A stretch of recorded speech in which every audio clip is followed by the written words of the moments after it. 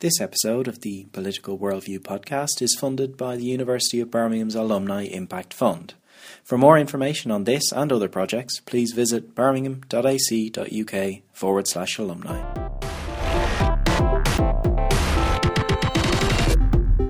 Hello world, welcome to the Political Worldview podcast, July 27th, 2017, the Oil Can't Buy You Happiness edition. I'm Adam Quinn, Senior Lecturer in International Politics at the Political Science and International Studies Department of the University of Birmingham in England.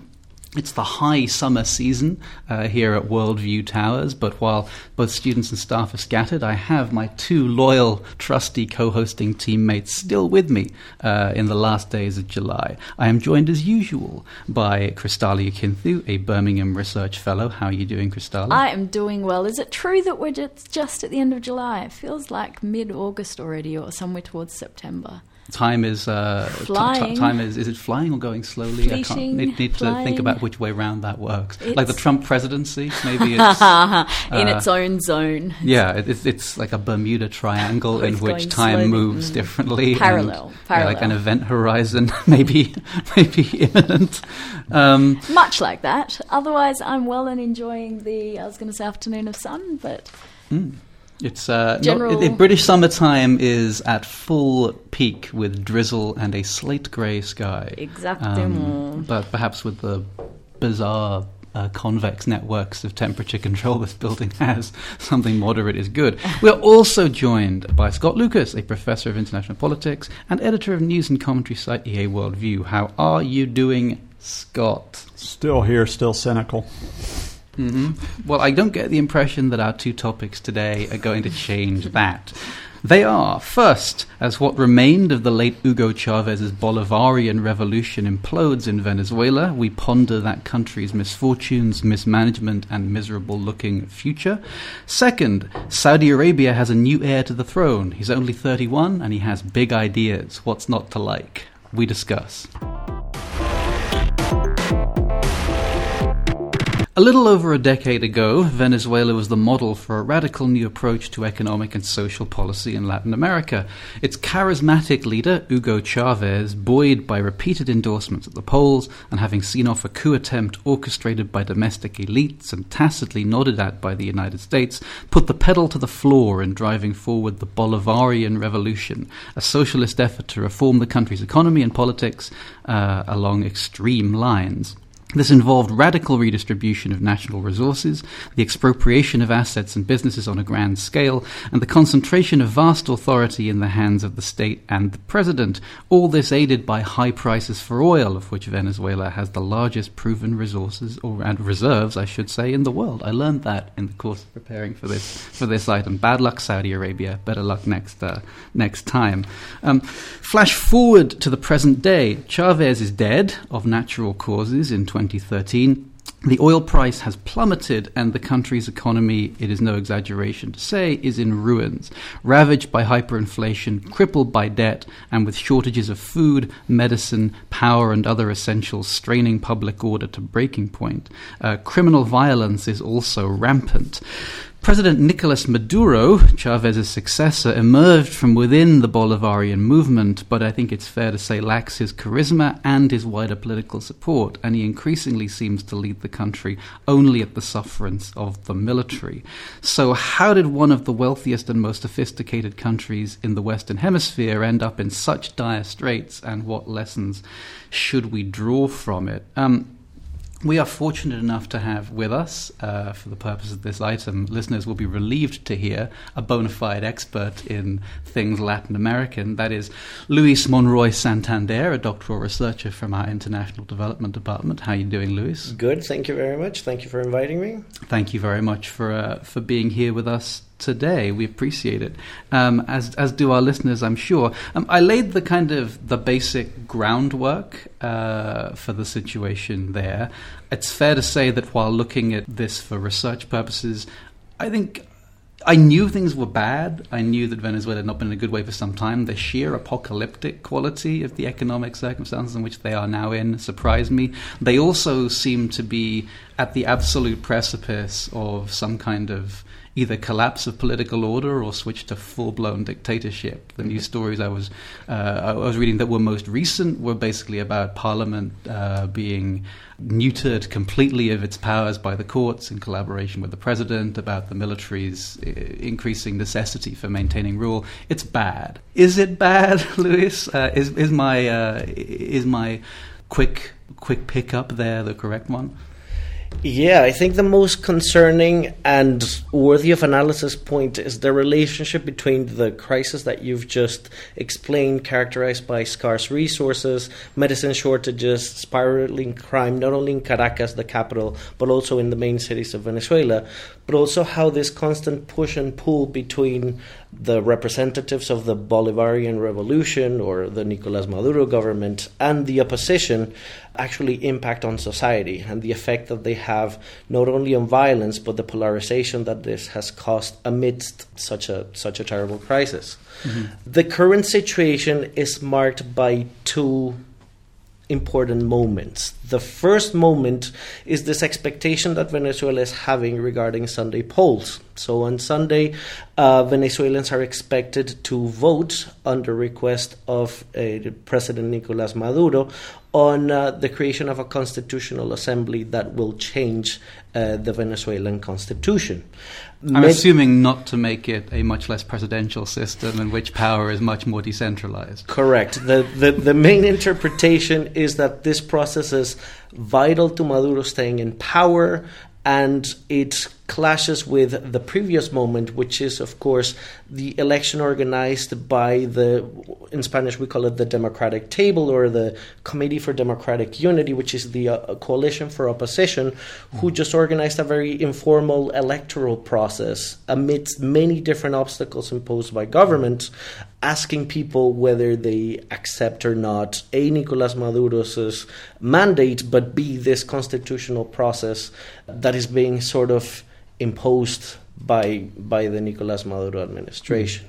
Because the opposition, just to point out, they, at the most recently held legislative elections, got a stonking great majority in parliament, which is what led to the president's need to take as much power as possible away from that parliament. Correct. And adding to that, I guess the momentum gathered before the 16th of July election organized by the opposition adds on to that. So there's this incredible belief that opposition is moving in Venezuela, that it no longer feels fearful of the repercussions, and that can push society towards some sort of change.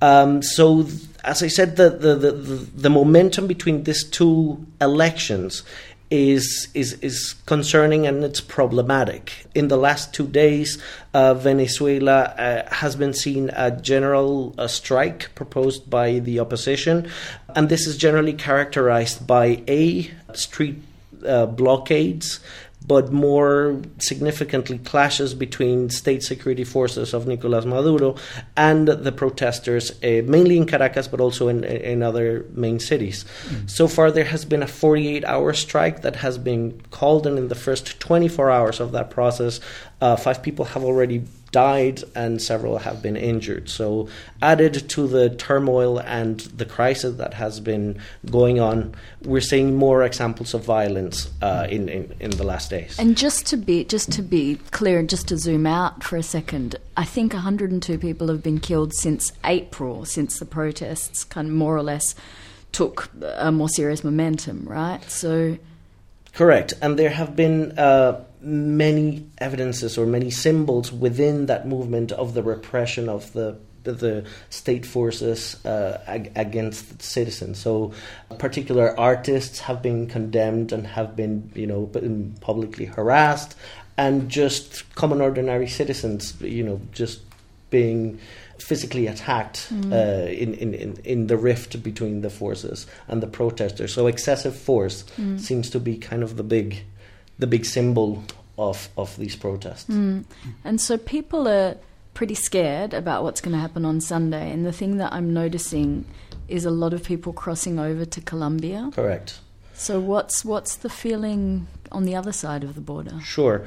As a context, it's important to mention that the relationship between Colombia and Venezuela, particularly in the border, has always been contentious, both because of the crisis in Venezuela, but also because of the Colombian peace process. So there have always been these moments, including the Hugo Chavez era, where relations have broken down and the immediate tension is felt along the border, particularly for economic reasons. So in many circumstances, Venezuelans have crossed over to the nearby towns in Colombia, desperately seeking to buy toiletries, to buy food, to buy, things to satisfy their basic needs.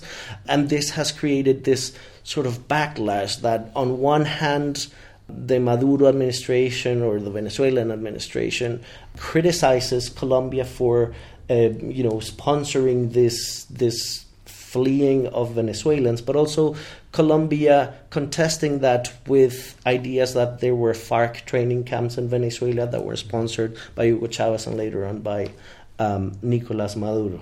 Yeah, because to put that into medium-term context, like Hugo Chavez saw himself increasingly over time as a kind of messianic, radical, leftist revolutionary figure. The government of Colombia was fighting a long-running battle against a left-wing revolutionary guerrilla movement, and especially over the last 15 years, in a fairly robust right-of-centre kind of way, they were fighting against that. So that put the two governments in stark ideological tension, as well as tension over like basic security, national interest type stuff.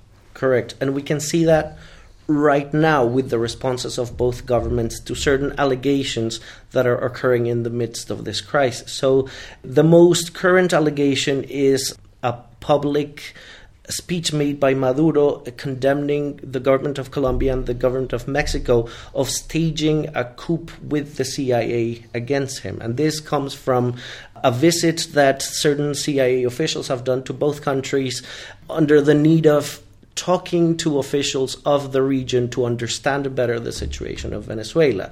So kind of exploring, what are the visions of neighboring countries and what is the Latin American approach to what is happening in Venezuela. But President Maduro publicly condemned this. It demanded an apology from the Colombian government for trying to plan some sort of coup.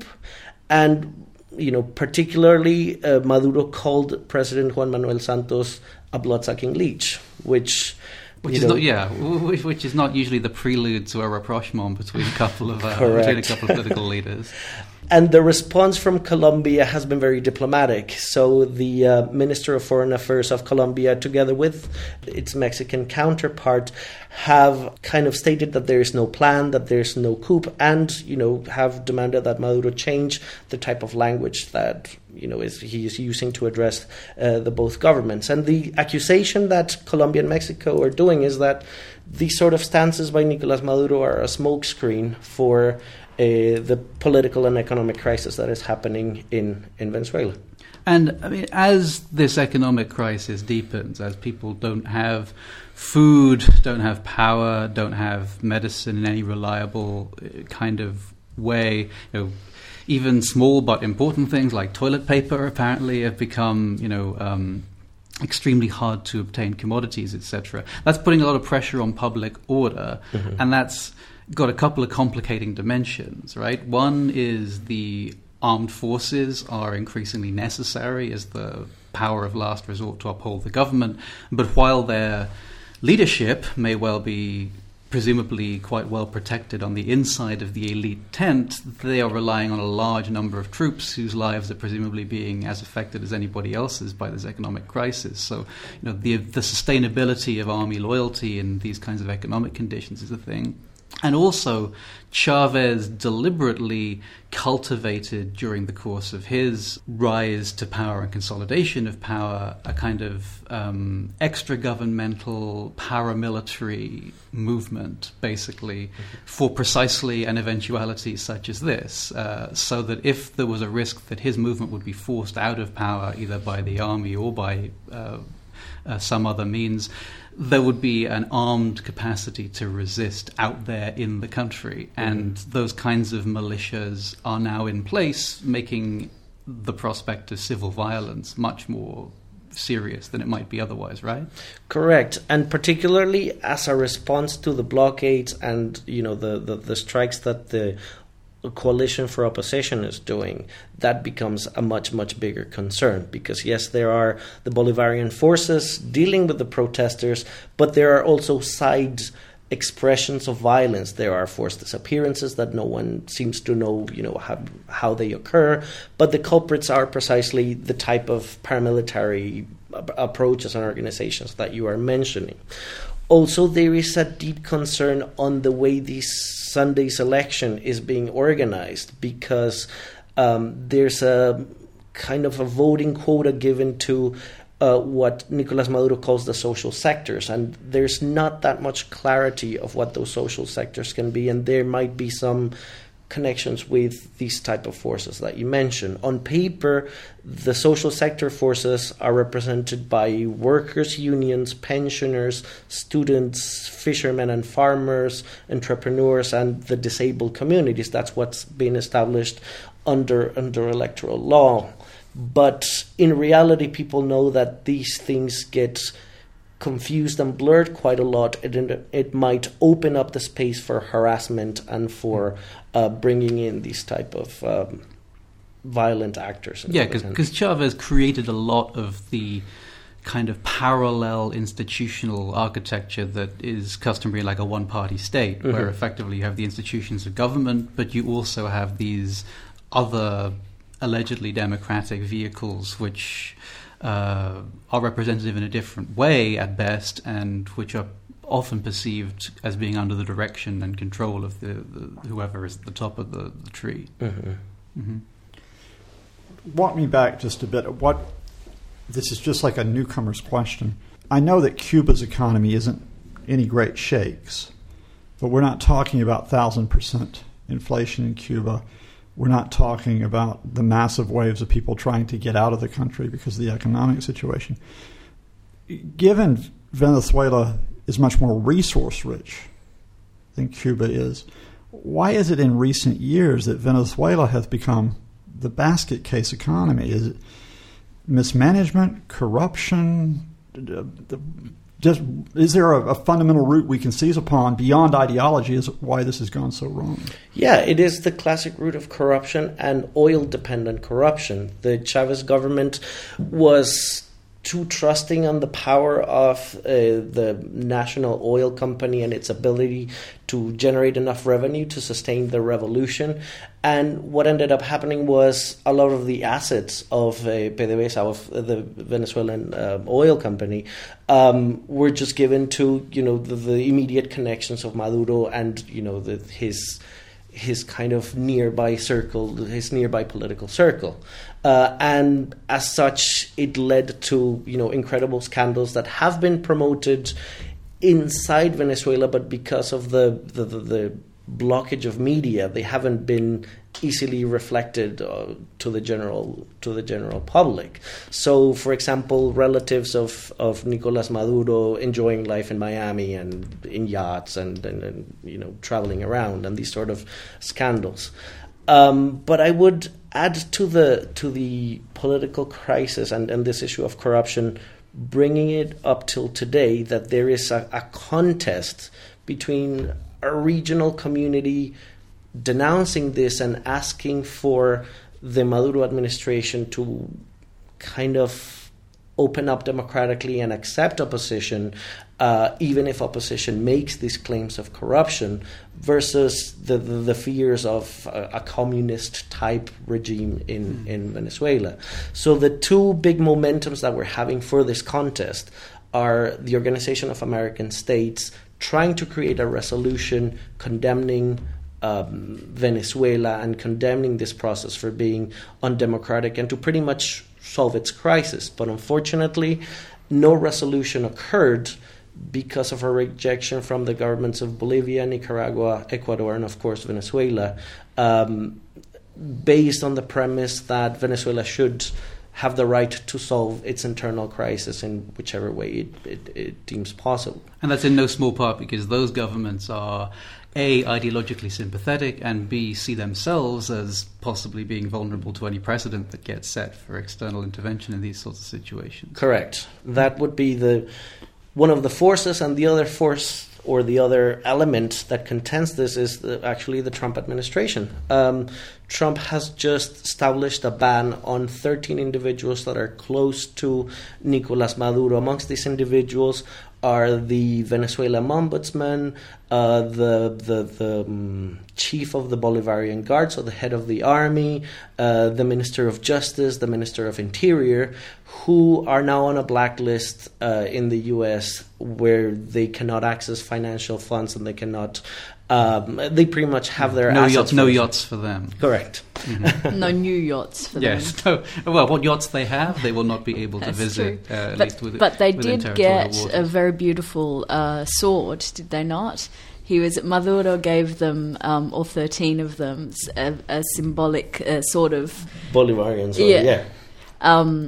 To honour their sacrifices for they took one for revolution. The team, so this they get instead. I mean, it reminds me of when Fidel Castro died not long ago. We were talking about him and his legacy and all of that, and this brings up in my mind some of the same sorts of tensions. Like so people listening to this might be thinking, like, why would people go along with any of this? This sounds like a disaster brought about predictably by bad ideas implemented by corrupt people. But Venezuela was not like a peasant's paradise prior to the Chavez period beginning, right? It was a highly stratified, highly unequal country with resources very concentrated, often along ethnic and racial lines as well as class lines. Mm-hmm. The political system was a kind of cartel locked up between status quo-oriented forces. So what Chavez promised to do was to crack that open, take a lot of the resources this very wealthy country had and spend them on a broader section of the population's real and concrete needs. And they did that, to increase living standards and educational standards and so on in all sorts of ways. The problem is that whenever those are all very reasonable demands, and most of us with liberal sensibilities in this part of the world would all be all for it. The problem is that when they manifest concretely in Latin America, they almost always seem to be inextricably bound up with charismatic leaders who bind their own authority up in inseparable ways with the policies they're trying to implement, and the distinction between the resources of their movement and party and the state become confused. The idea that they would ever leave power starts to disappear very rapidly over the horizon. And, then narratives of counter-revolution and external forces sinisterly intervening come into play, but not without foundation. Like, if you are going to radically redistribute resources in a highly stratified country, you are going to have some serious pushback from elites, and you are going to have some external forces take an interest in that. But all of those are very convenient excuses for just putting everyone who disagrees with you in jail and staying in power forever. Mm. So it seems fierce difficult to find that social democratic sweet spot where you redistribute the resources without buying yourself an authoritarian state as the price. Mm. And I think underlying this, we would have to go back to the early and mid-90s Venezuela and the crisis of both COPEI and AD, so the two main parties at the time, which they had severe corruption scandals. They seemed to constantly distance themselves from the people. They didn't show any progress politically or economically, and this is the time where, of course, Hugo Chavez appears. Mm-hmm. So we seem to forget that there was already an opposition crisis in Venezuela, and this has been changed for the problem of a dictatorship and a communist type regime. But there's always this question of what is the new opposition going to look like? And in that sense, yes, the new figures are arising, and there is a big movement in protests. But we shouldn't put into question that there's a problem with transparency. There's a problem with, the way checks and balances are being constructed. And now at a time where this new call for a new constitution might further destroy the checks and balances in the country, particularly because there are concerns that in the new constitutional assembly, if the election goes on, there will be very little or none presence of the opposition, together with possibly reducing the power of the prosecutor and the Attorney General's office, which would highly devastate the checks and balances between the branches of government. Can you explain that to me? Because in most cases, the Constitutional Assembly in other countries are elected representatives. Mm-hmm. And so given that in elections for the legislature, the opposition has most positions, why wouldn't the opposition take most of the positions in the Constitutional Assembly if it came to pass? I think it's the answer to that comes from the responses and the push for Sunday's election. So you have a Maduro government calling for people to vote on this and to actively participate, versus an opposition who is very concerned with the validity of the process itself, them having organized a counter-electoral practice, but also with the fact that this is geared towards changing the constitution to the style of the Bolivarian Revolution further than what it has already been changed. So in that sense, those two calls leave this big concern. The opposition does not want to participate in the assembly because it deems the process illegitimate, and it's concerned because the push and the call for this referendum doesn't come from the people, but from Nicolás Maduro himself. Right, because when the opposition won their big majority in parliament, they were really close to having enough people to change the constitution through like a 2/3 vote there, and that then was what triggered the president and the courts and all of that to get involved, like by debarring people from taking their seats and then attempting to eviscerate the authority of the parliament altogether. So if the constitution was going to be changed radically, that would have been the conventional mechanism to do it, but the president put an insuperable roadblock in the way of that, and this whole other vehicle is now presumably a way for changing the constitution in totally different ways, more advantageous to himself, possibly via a rigged vote, which I think is what you're pretty strongly implying there. Correct. And ironically enough, right now the opposition uses as a statement against Maduro the call that Hugo Chavez did in 1999 for this type of process, a referendum to change or to ask the Venezuelans if they want the constitution changed or not. So pretty much the opposition is, telling Maduro, look, your predecessor did this. He asked on the will of the people if they wanted a constitutional change. He didn't impose the electoral process. Why don't you? Why aren't you following the footsteps of, your charismatic figure? We could take a guess. Thank you so much, Luis, for coming to talk to us. I think it is fair to say we would not have done 1/10 as well in your absence. It was a lifesaver. Much appreciated. We hope to have you back. Thank you very much. It's time for the Number of the Week round, where we take some digits, tie them to a news story, and jibber-jabber on the subject from there. Kristalla, you are popping off with enthusiasm. I am. The amount of numbers that you've got I'm on at a your happy disposal. day. I What's have the the numbers 7 and 6 put together are 76, and before I explain what that means, I'm going to give a plug. I think it's time to give a plug to News Deeply. Do either of you guys follow News Deeply? Now, News Deeply is excellent. Scott, as our resident media person, why don't you explain what News Deeply is about? Well, their version I read is actually Syria Deeply. Yeah. And Syria Deeply tries to go to the ground, citizen journalist, activist, eyewitnesses, to give you a sense of what is actually happening, rather than what might often be the version you hear in mainstream media, which can be a combination of rumor and speculation, because there are less mainstream journalists on the ground. So it combines the fact that you get news that you need with more of, I think, a human face on it, Yeah. at least in many of the stories that I pick up on. And more, so News Deeply is kind of an umbrella for, if you think of it as kind of pop-up topics that without the kind of cynicism. So Scott talks about Syria deeply. There's also refugees deeply.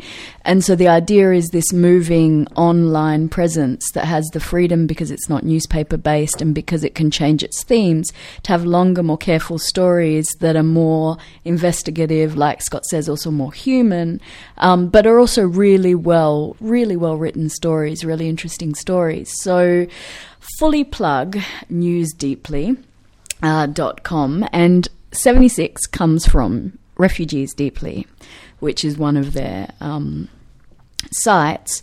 So 76 is the number of women who are taking part in the Neighborhood Mothers program in a district of Berlin, whose name I will not slaughter. And essentially, it was first developed. This program is about a series of former people who have formerly immigrated to Germany, who are now acting as mentors for more recent refugees. So these are women who take more recent refugees and people coming into the country and help them with things like bureaucracy, German cultural norms, settling in, getting their kids to kindergarten, learning German, finding their way around the neighbourhood and generally German society. And it's been rolled out around Europe. And the thing that's remarkable about this program is that it's people who understand very deeply the challenges of integrating into a new society, also mentoring people who are learning about those challenges. So there's a high level of kind of specificity and empathy around these sets of programs that are working, I think, generally pretty well. So, and I don't know, maybe the listeners can tell us if there's something like this in the UK, but I have friends, English friends, who mentor people coming into the country, and there's a slight difference when I think there's a way that you can complement people who are from the country and people who are recently immigrated into the country, both mentoring recent refugees and people coming in a way that is much more soft landing, I think, than it might be otherwise. So, generally, the program, Power to them. more power to them, doing a really good job. Interesting story in Refugees Deeply about neighbourhood mothers sharing their, what is the title of this story? Neighbourhood Mothers Share Integration Wisdom with Refugees. Great mentoring program for migrants and refugees in Berlin and around Europe. Not sure if it's in the UK or if there are similar projects in the UK. Great idea. Scott, what do you got first? I have got 0.0017 of 1%. So that's 17 ten-thousandths of 1%. That is the maximum amount of money that is estimated to be spent on gender assignment operations for members of the U.S. military as a percentage of the entire defense budget spent on healthcare. All right? So 17 ten-thousandths of 1%. At most, $8.4 million out of a defense budget, which is about $49 billion for medical care for all service people. Now, why do I bring this up? Because it ties to our story of the week, which would be that of Donald Trump deciding almost on a whim that he is going to bar all transgender members from serving in the U.S. military forces from now on. Existing members, future members. When Trump tweeted this, he said that the reason he had come to this decision was because of the distortion and the tremendous medical cost caused by transgender personnel. Well, he didn't explain those tremendous medical costs as we are detailing right now, because here comes the other part of the story.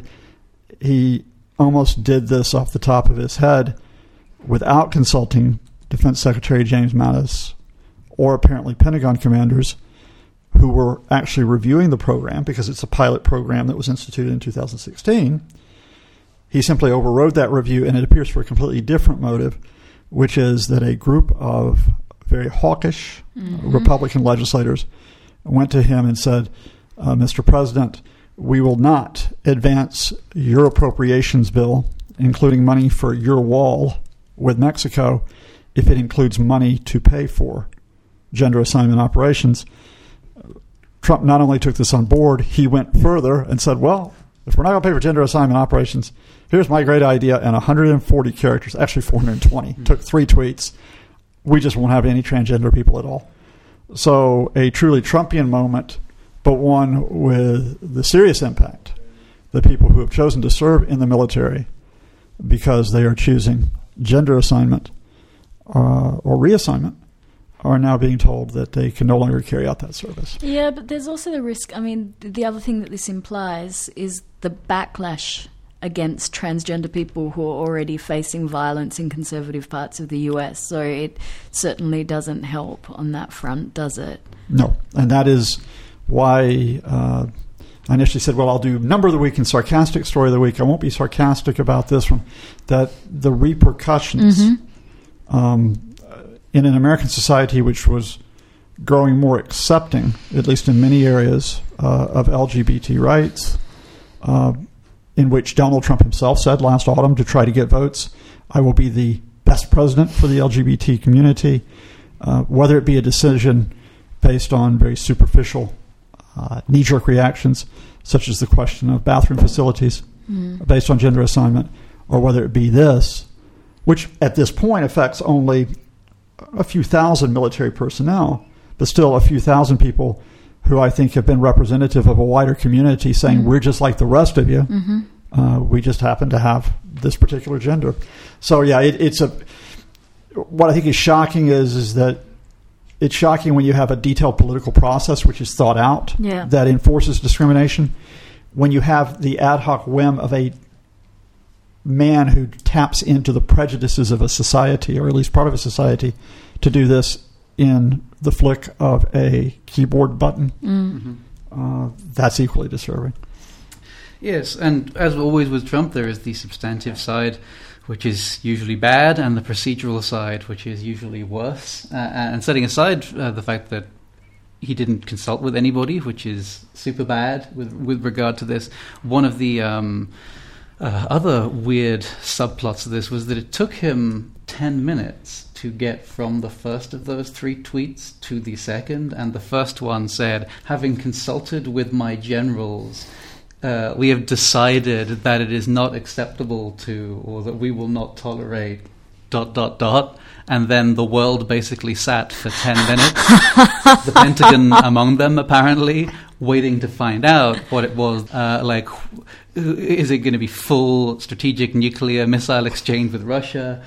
What is going to happen? That one's unlikely, let's be honest. Yes, that's true. But given how Donald Trump uses Twitter to make, apparently actual policy decisions on the fly, that was a non-trivial moment of suspense, I suspect, for a large part of the world. This is perhaps why you should not do business via installments of 140 characters with delay in between. He went for lunch, maybe thought about going for a little walk, maybe went to the toilet.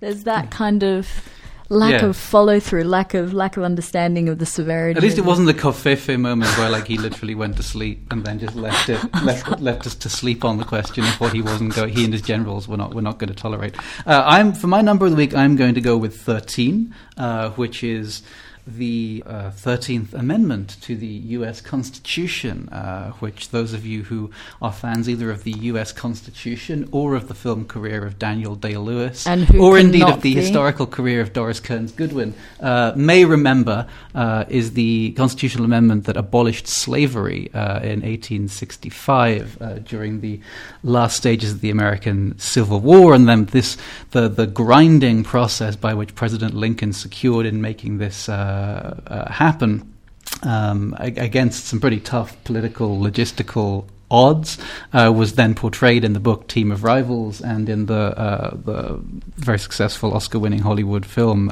Lincoln. I bring it up because it came into the news this week as a result of the appearance on British television, I think it was with Newsnight, of newly appointed White House Communications Director Anthony the Mooch Scaramucci, a former hedge fund of hedge funds, or fund of hedge funds, trader and diehard loyalist, in fact, and schmoozer supreme, both of the Las Vegas financier conference circuit and apparently of Donald Trump, who was appointed to that job despite the total absence, apparently, of any qualifications, prompting immediately the announcement of the departure, sadly to be missed by the world of comedy, Saturday night comedy, Sean Spicer, the White House press secretary. But to stop our listeners being in suspense any longer about the link, the Mooch arrived on British television to be asked about the absolute clusterkerfuffle that is going on in Congress at the moment as they attempt to cobble together some kind of repeal and replace of the Obamacare healthcare reforms.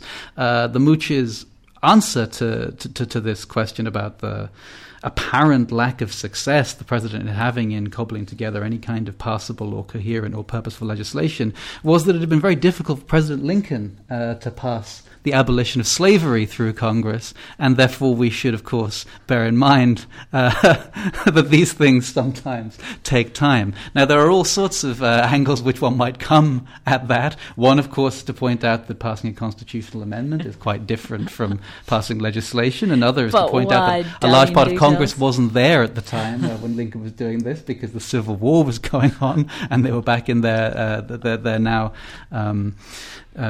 somewhat semi-detached Confederate states. But I think the more important question that we would all think should take priority is, why would you say that? Like, why, with no need whatsoever, would you reach for the most tone-deaf, insensitive, and provocative comparison possibly available to you in the entire cosmos of legislative comparisons? And why would you bring slavery into everything all of the time? Despite the fact that you know that it's going to provoke the reaction that this indeed did, which is a mixture of mockery and anger. First week at the office for the new communications director, it is safe to say, in a way, he's simultaneously on and off message, which is to say that if it's the purpose of this administration to irritate people needlessly at the cost of getting your point across, he did excellently. On June 21st, the world awoke to the news that the line of succession of the Saudi monarchy had been unexpectedly changed. Out as crown prince and first in line to the throne was Mohammed bin Nayef, and in was Mohammed bin Salman, the 31-year-old son of reigning King Salman bin Abdulaziz. The move surprised many, not least the United States, which had cultivated close ties with the outgoing crown prince while collaborating on security issues over the last few years. Young bin Salman has been raising his profile and making waves since his father took the throne in 2015, advocating for a combination of domestic, social and economic reform and assertive interventionism abroad, including butting heads with Iran in numerous proxy conflicts, committing Saudi Arabia to major military operations in Yemen, and most recently orchestrating an economic blockade of tiny neighbouring Qatar, which it accuses of funding violent radicals and fomenting political discontent in other Arab countries through its popular Al Jazeera media outlet. The current king is 81, so if bin Salman takes power, we might expect him to stick around for a long time, which would mark a big change from recent decades, when the Saudi monarchy has changed hands between a sequence of elderly members of the, at this point, epically large royal family. So should we be pleased, worried, or somewhere in between? Scott, wheezed, plurried? What do we need to be thinking about this? I think we just need to watch, because what is taking place in Saudi Arabia and in the region, in an area which has not been known for being exactly the most settled, is still, I think, going to be catalytic in the next few years in terms of what it means politically, economically, and socially. I need to sort of give a name check as I talk about this, and that is I've been fortunate to work with a colleague named Umar Karim on this, who is a specialist on reading the Saudi Arabian system from the inside. So if you start there, what we saw with the succession of King Salman in early 2015, when King Abdullah died, and when he brought in, for example, his son as Deputy Crown Prince and Minister of Defense, on the surface it appeared to be one of those orderly successions that Saudi Arabia does in terms of handing it down. I don't think we could have anticipated what would have occurred in terms of the maneuvering for power within the monarchy linked to a very ambitious program. Because what happened is that although he's only 31, and although he was officially only third in line behind the Crown Prince and his rival, the Interior Minister Mohammed bin Nayef, Mohammed bin Salman comes in and says, we're going to bring in Vision 2030, which is this idea of restructuring the Saudi economy to try to diversify beyond oil, to try to get away from a largely subsidies-based economy in terms of almost guaranteed provisions of jobs in the public sector, in terms of sharp support of people on everything they purchase, in terms of commodities, whether it's food, utilities, etc. And you could read this in one way as being, well, this looks like to be a very logical response to what is going to be possibly a long-term depression in the oil price, to be long-term questions about the infrastructure of Saudi Arabia. But the fact is, this was branded, this was his program. This was Mohammed bin Salman's program. So already there is that marker of tying necessary economic reform to a political brand, if you will. And then the second thing that happens, even before this succession in June of this year, indeed from early 2015, is this much more aggressive foreign policy that Saudi Arabia takes on. Now, we're in the throes already of the Syrian crisis, where Saudi Arabia has played a very important role. But what happens is that Saudi decides to open up a new front with the intervention in Yemen in that civil war, backing the government, which is under a great deal of pressure from insurgents, and doing this not only as we will save the government, but as a power play. Because the idea being that the insurgents are linked to Iran, which is Saudi Arabia's great rival in the region. So here we are. Here we're going to draw the line. Whatever happens in Syria, you don't mess with us. We're still the power to play with.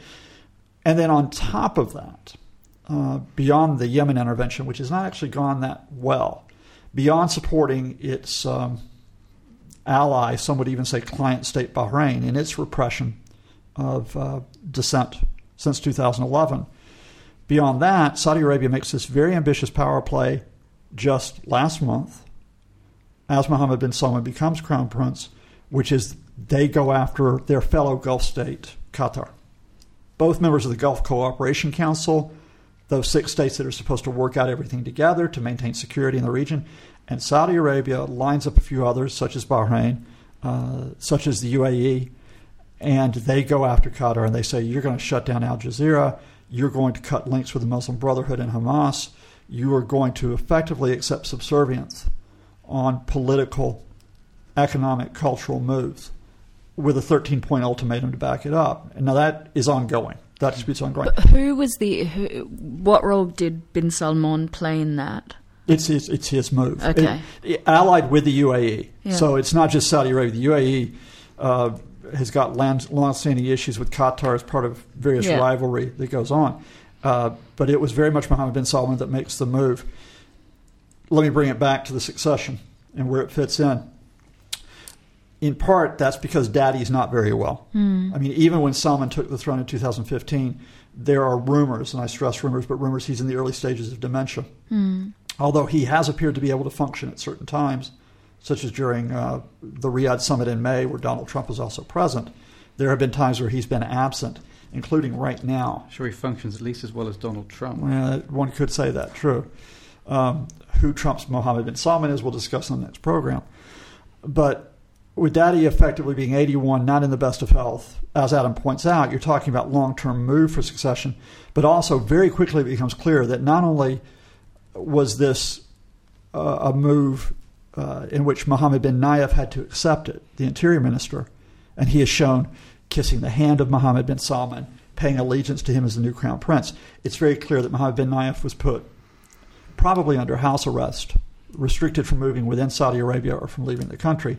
So this was one of those internal power plays. Well, it all sounds very dramatic because, I mean, the narrative that emerged of how this all went down is that basically bin Nayef, who survived an assassination attempt and was injured to an extent we don't know the specifics of back in 2009, was said to have a pretty well-advanced painkiller dependency at this point, which those who wanted him out of the job were saying he didn't have the wherewithal to carry out his duties anymore. But whatever one thinks of that, what they seem to have done is taken the guy, put him in a room, and let him dry out of his medication, essentially, and then held him there until he signed something, which I imagine most people in that position would be extremely speedy in doing. So, given the high wire stare in the whites of their eyes nature of pulling off something like that, like how personalized is this, and how confident can we be that the result of it's going to stick? Well, that's a big question, and it goes from personal across all those big questions we've talked about. On the personal level, even if bin Nayef was on painkillers, I happen to have contacts in the Saudi Interior Ministry, and they respected him. They thought he functioned very well as a line manager. He had responsibility for internal security, which is a huge issue in Saudi Arabia because the question of Islamic State, the question of Al-Qaeda, of other so-called extremist groups. And what was interesting is not only did bin Nayef get pushed aside, but the Interior Ministry in recent weeks has been stripped of much of its authority over internal security questions, which have gone to the Defense Ministry and therefore Mohammed bin Salman.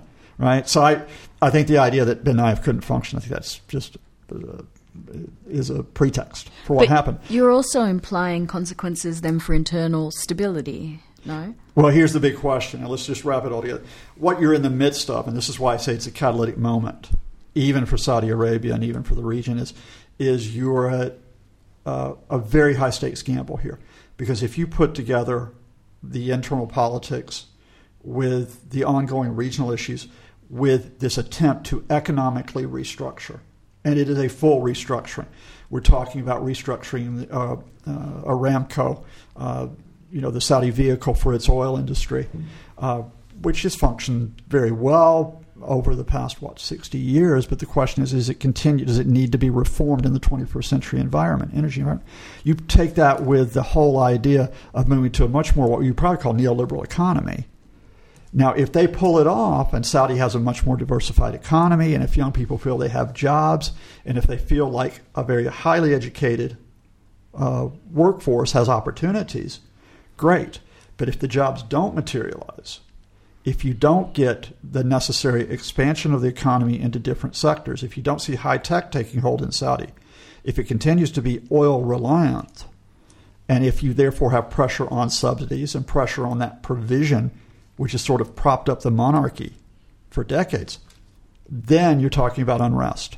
Not Arab Spring type unrest, but discontent, uncertainty, and then you come back to this 31-year-old guy, Mohammed bin Salman, who will be seen as the architect of the gamble, and does he now pay the price for it? I mean, it's going to be interesting to see how this plays out in terms of the U.S.-Saudi relationship, which obviously is the lens through which I primarily think about, like from a couple of angles. One being that the Saudis felt underappreciated and not beloved under the Obama administration, which for various reasons did not hew as closely to their agenda and priorities in the region as its predecessor had done, and partly to do with the fact that it was looking for a deal, at least, if not a rapprochement with Iran, which, as we've mentioned, Saudi Arabia sees itself as playing this Game of Thrones hegemony contest with in the region. But Donald Trump's administration has leaned quite hard into the idea that the American-Saudi relationship is back. They went over to visit the Middle East. He went and put his hand on the glowing orb next to the King of Saudi Arabia and the President of Egypt. I believe it was Al-Sisi. And when Saudi Arabia escalated this long-running sore of a conflict they have with Qatar.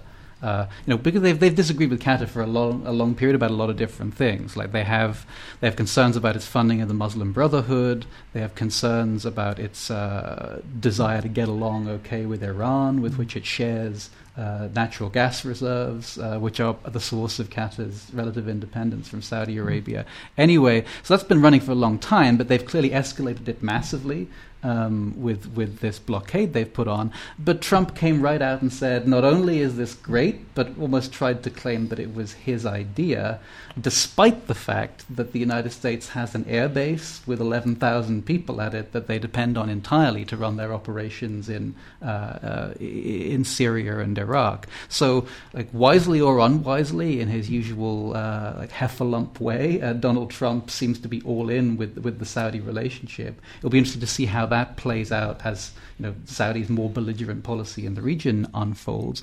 But secondarily, if the Saudis are relying on Donald Trump and his presidency and getting him on side by treating him like a king and doing sword dances and placing hands on orbs with him as the first major plank in their strategy to get the United States on board with their big plans for some new roll of the dice in the region, that seems like a rather short-sighted point of view, because everything that those of us who are watching the United States think we know about current trends tells us that Donald Trump may not be long for this world, politically speaking, and therefore it wouldn't be wise to personalize what you're trying to do too much around him. Now, let me put forth a provocative statement, and that is, in view of the fact that we've probably grown up for years with the idea of looking at the U.S. as being at the center of these regions' affairs.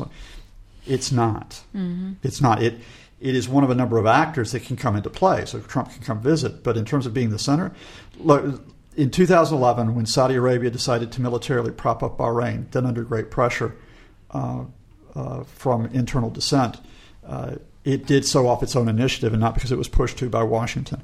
In 2015, when they went into Yemen with military intervention, they did that despite Washington, not because of it. When they decided to put the screws on Qatar in June, despite the fact that they could pretty much calculate that Trump wouldn't oppose it, Trump being Trump, they weren't told to do so by the Americans, right? So in that sense, you have to you might have thought the Americans would tell them not to do it, which seems to be what they signally failed to do, because it's really bad for America to have it brought to this kind of head. Which is what happened. Which is in fact what happened. Is rather than this being a U.S.-Saudi relationship thing, the Saudis took advantage of a vacuum in U.S. authority just because of Trump and the chaos with a depleted State Department, with uncertainty how he deals with the Defense Department, and indeed, over the last 2 weeks, I won't stray too far into Qatar for this podcast, but the Saudis, Rex Tillerson came over, and Tillerson said, look, you need to sit down with Qatar, you need to all talk to this, let's all play along, be nice. And they sent him packing. Now, what the Saudis may face, one of their numerous gambles is they may face Tillerson then going back to the Europeans and going to other states and say, look, we really have to work multilaterally to pull Saudi back into line on this. But the U.S. can't do it on its own. Yeah, but how much willingness is there among European states? We're judging that right now, even as we record. I mean, what we have seen in the last few days is that Britain, for the first time, as an example, has come down and said that there needs to be compromise in this, that the Saudis need to back off of simply condemning Qatar for support of terrorism. Whether we see the same from the French and the Germans, we'll see. I think everyone's sort of been hoping that there would be a regional mediation. Kuwait was going to be the broker, and that would solve things. The longer that doesn't go on, people will have to start making decisions. But my point is, coming back to Adam's question, is if you read the Saudis just in terms of what they're doing with Washington, you're reading this very partial. I mean, yeah. Although, I mean, the United States could be doing more, because I mean, the main problem there, like Tillerson goes, he says, "Let's all get around a table and sort this out." I mean, their reaction is going to be like, "What you think and say means nothing." It's very obvious the president doesn't listen to you, doesn't respect you. You have this understaffed State Department that's going nowhere. Like, what you would really need. And who knows, maybe one day we'll get is a U.S. government that says, hey, you did this thing, it's really brought to the surface a bunch of intractable tensions that are bad for us. knock it off, or this means bad things for our relationship. Yeah. But that's impossible right now because the US presidency is like paralyzed by having an incompetent goon in it. That's probably a bigger question for a wider podcast, which would be U.S. centered, which is what you're really asking for is that the U.S. has a joined-up policy in terms of what it does, not only with Saudi, but with Iran and with the rest of the Middle East. And the fact is that since the disaster of Iraq in 2003, the U.S. has not had a joined-up policy on what it does, whether it be its response generally to the Arab Spring, whether it be its intervention in the Syrian crisis, and beyond the nuclear issue, beyond the nuclear deal with Iran. Credit to Obama for getting that. But the wider issue of how you deal with Iran, they don't know what they're going to do. So if the U.S. doesn't have a joined-up policy, then people react. My question is, are we even past the point where an American joined-up policy puts it back at the center of the Middle East? And I think everyone's trying to calculate that right now. Not just the Saudis, not just the Iranians, but the Turks, for example, our friend Mr. Erdogan, who is involved up to his neck in terms of trying to get a compromise on the Saudi-Qatari crisis, for example. I guess what we're saying, to get back to the original question, is when you bring Mohammed bin Salman into this, who has only really effectively been a player for, 2.5 years, who is relatively young in terms of the appearance, but is in terms of very ambitious, very aggressive, it's a bit of a wild card in terms of how you play that out and how you react to it, especially when he's adding that wild card on top of the wild card of we're going to change the Saudi system up so that we can't even see probably 12 months down the line what we're dealing with. Yeah, I mean, his main talent as displayed so far seems to be to take long-running underlying tensions and crystallize them as explicit conflicts, which if you then win those conflicts in some dispositive way is great, but if you don't, is less so. I think so. And the easy way to see that is probably, you just put up Iran as being the bad guy, right? Mm-hmm. Iran's behind the Yemen crisis. Well, Iran's not behind the Yemen crisis. Iran's behind the Bahraini crisis. Well, no, it's not. Mm-hmm. But if you just play the blame Iran game, there is a risk he overplays that. Because in May, he said the next battle with Iran will be inside Iran.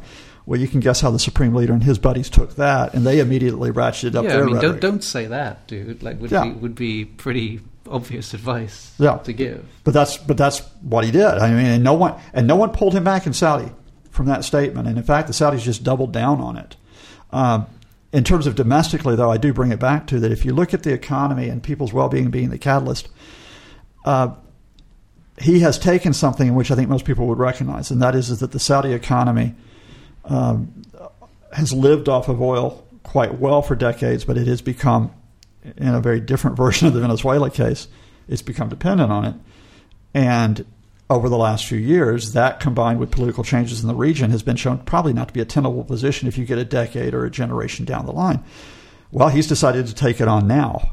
Whether he does it effectively is an interesting case, and that adds a layer that we don't see, that I will bring in here.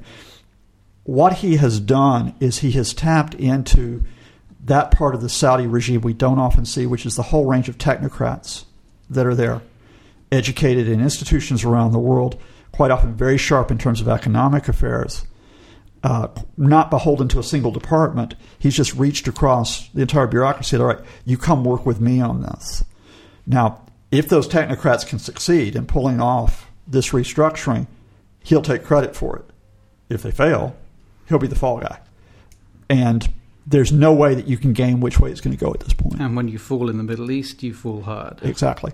And when he falls, though, it will be at that point, because I've seen this for years, is the Saudi monarchy on the verge of falling. I've seen highly respected academics, some I value highly, fall into that trap of, is this the year that the Saudi monarchy goes? No, y'all are jumping the gun here. But if this gamble fails, and if Mohammed bin Salman fails, because he is so different, because he's in his 30s, because you have probably a vacuum beyond him of authority, then that will indeed be a critical moment for the future of the Saudi regime. Stay tuned, folks. Yeah. I think we've set the world to rights. Thank you very much. You can follow the Political Worldview podcast on Twitter @PaulWorldView. Please do that. You can also subscribe to us on SoundCloud or iTunes, where you can leave us a rating or a comment. That helps other people discover the pod, so we really appreciate it if you did that. And share us on social media as well. Tell people about this smorgasbord of intellectual excitement and contemporary news coverage that you've chanced upon. You can come and like our show page on Facebook, www.facebook.com/Pole Worldview, for links to the show, to articles, to other things that we take an interest in. You can post comments, etc. there. Our participants today have been Christalla Yakinthou. Where can people find you if they're so inclined, Christalla? They can find me on Twitter at Yakinthou. And Scott, it would be easier to tell people how to avoid you, I suppose, because it's a shorter list. But if they want to seek you out, where would they go? If you want to avoid me, don't go on Facebook and look for Scott Lucas's. Don't go on Twitter and look for Scott Lucas _EA. And gosh, whatever you do, don't ever chance upon the finest news and analysis site on the internet, EA Worldview, eaworldview.com. I'm Adam Quinn. I'm Adam Quinn 161 on Facebook, where you can see me in the picture standing next to Lyndon Johnson in comedic pose, taking Abe Fortas's place from the classic pictures from the Johnson Museum, in case anyone's curious. I did it the real way. I am also on Twitter at Adam James Quinn, although I don't use that quite so often, except for occasional bursts of professional self-promotion. Our producer is Connor McKenna, and we have been sponsored today, as always, by the Alumni Impact Fund of the University of Birmingham. Thanks very much to them for their generous support. You've been listening to us from the Pulsis Department of the University of Birmingham in England. We'll be back soon. We very much hope you will be too. Bye. Y'all Ciao. take care.